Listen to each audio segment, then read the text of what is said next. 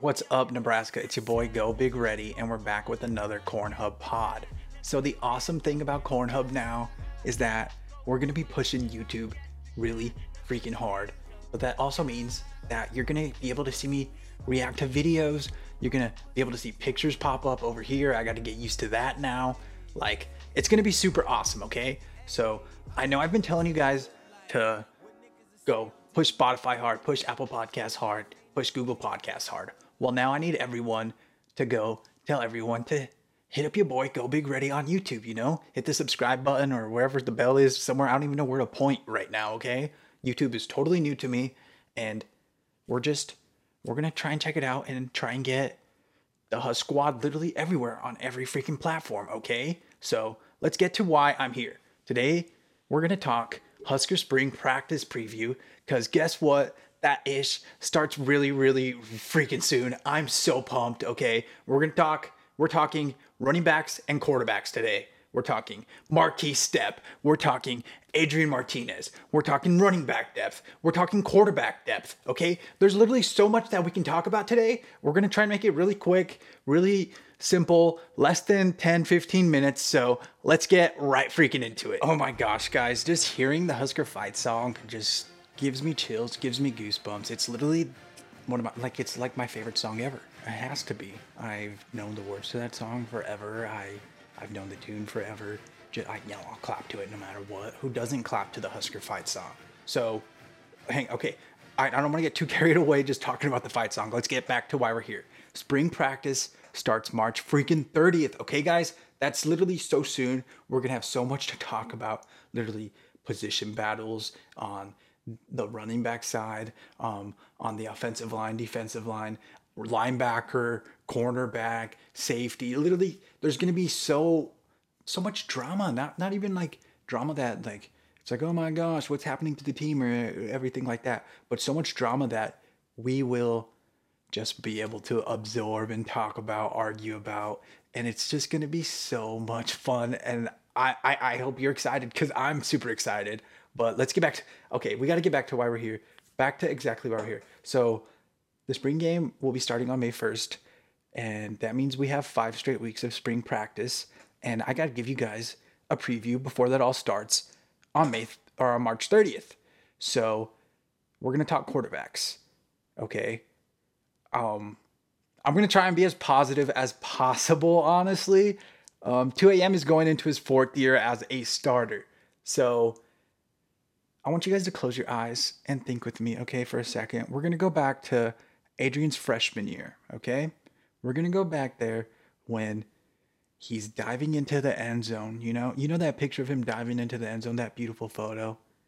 Just think about what we could have done, or not what we could have done, what we were thinking that we were going to be able to do, okay? And now let's go back to now.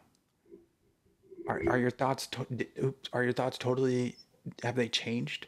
Do you think that maybe you were a little too optimistic, maybe? Like some people, me, maybe. But I mean, it's a whole new year, and there's some positives, okay? So in 2019, Adrian completed only 59% of his passes. And in 2020, he completed 72% of his passes. So that's actually a positive that we can look at. I know I've been saying, yo, Verduzco, you got to put up or shut up or something, but that's something really positive. But it's really easy to complete passes when your furthest pass is less than 38 yards or less than 40 yards. The longest pass we had this past year was 38 yards from Adrian Martinez, compared to 75 in 2018 and 75 in 2019. So something has to change. Something has to be done. And yes, I mean, maybe we can blame wide receiver depth on that. We can blame the offensive line. We can blame the center, for example, and the snaps, and just Adrian having to worry about that. It was a really difficult year for everyone on the football team, for every football team everywhere. So, I mean, that really isn't an excuse, but there needs to be a whole lot of improvement. And honestly, it starts with the offensive line helping out Adrian, and it starts with the wide receivers helping out Adrian. We got The wide receivers we're gonna have to replace DPE this year, and that's gonna be a lot. And we got to replace.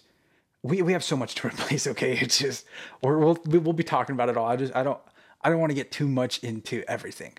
So another positive that was surprising. I still can't believe this is true. You guys may correct me on this, but Adrian only had 3 interceptions last year.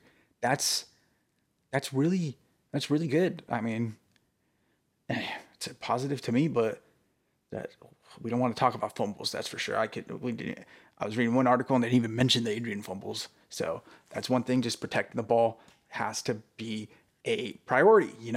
We got to keep that ball. We got to keep the ball. And the one dude that shouldn't be giving it away the most is our quarterback. Okay. One thing is depth at quarterback that we're going to be stressing about. So that might be we might have to be looking at the transfer portal over here. That's the one time I'm going to be working on pointing that stuff. I'm sorry if you're listening to this on the podcast, but I'm going to be working on pointing on stuff for the YouTube. And we might be looking at this dude, Terry freaking Wilson. He's the Kentucky quarterback, and he was a Scott Frost recruit at Oregon. He transferred from Oregon to Kentucky, I'm pretty sure. I don't know. I didn't really get too much into it, but that's someone that we need to be looking at, someone that we need to be watching, someone that could possibly be a Husker come this fall. We're probably not going to be looking at the transfer portal until after spring, so we probably won't be talking about the transfer portal much until the summer, maybe June or July, that we'll be talking about that. But having someone that has at least some D1 experience or some D1 snaps on the Huskers will be a plus, because right now Adrian's the only quarterback on our football team that has any D1 football experience, and that can't be happening. Whether it be just having a backup that we know will know what to do when a 6'3", 280-pound defensive lineman in the Big Ten is running at him, it will be a plus. Like we just need that, okay? But there's one person that we need to talk about that everyone has been clamoring about, that everyone is super excited about, and I think you know who I'm talking about. It's Logan freaking Smothers, okay? This could be the one year that we see a lot of Logan Smothers. If Scott Frost said this is supposed to be Nebraska's big year. So, I mean, if it is, that means we should be seeing Logan Smothers when we're up 20 points in the fourth quarter or something like that. Maybe. You never know. Let's not get too ahead of ourselves. But Logan Smothers, man, I can't wait to hear all the stuff coming out of spring camp about you. You're going to be getting a lot of reps. I'm super excited for Logan Smothers, and it's going to be fun. But as always, for the quarterback situation, we got to be able to get the ball to him. We got to be able to snap it to him. We got to protect him, and we got to not turn it over. And the receivers, we got to have some receivers that give us a deep ball threat to help them out.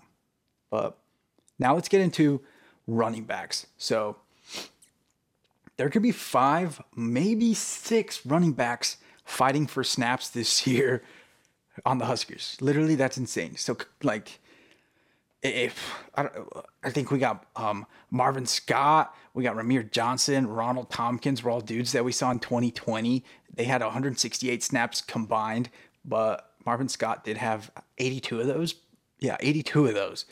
So there's going to be a lot of competition in that running back room, and they say, that pressure builds diamonds or makes diamonds. So that's the perfect thing we need. Did you guys hear my shoulder pop? Holy crap, that was crazy. Wow.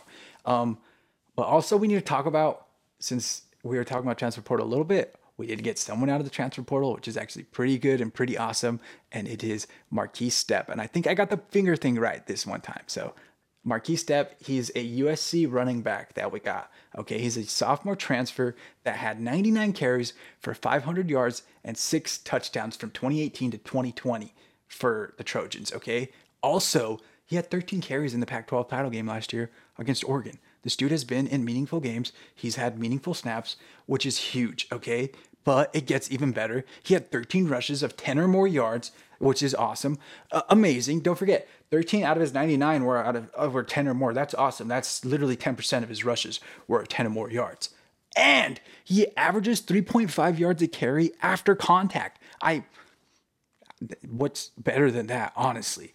The only downside is he had some injuries. Okay, he had an ankle injury, and that might be something that we have to watch for. And he did have a lot of injuries, not a lot, but he got injured quite a bit in high school. Okay, but I think he should be fine. This dude's a grinder. He likes to pound the rock. He likes to take hits. So I think he'll be ready come this fall, and we'll be seeing a lot of Marquise Step.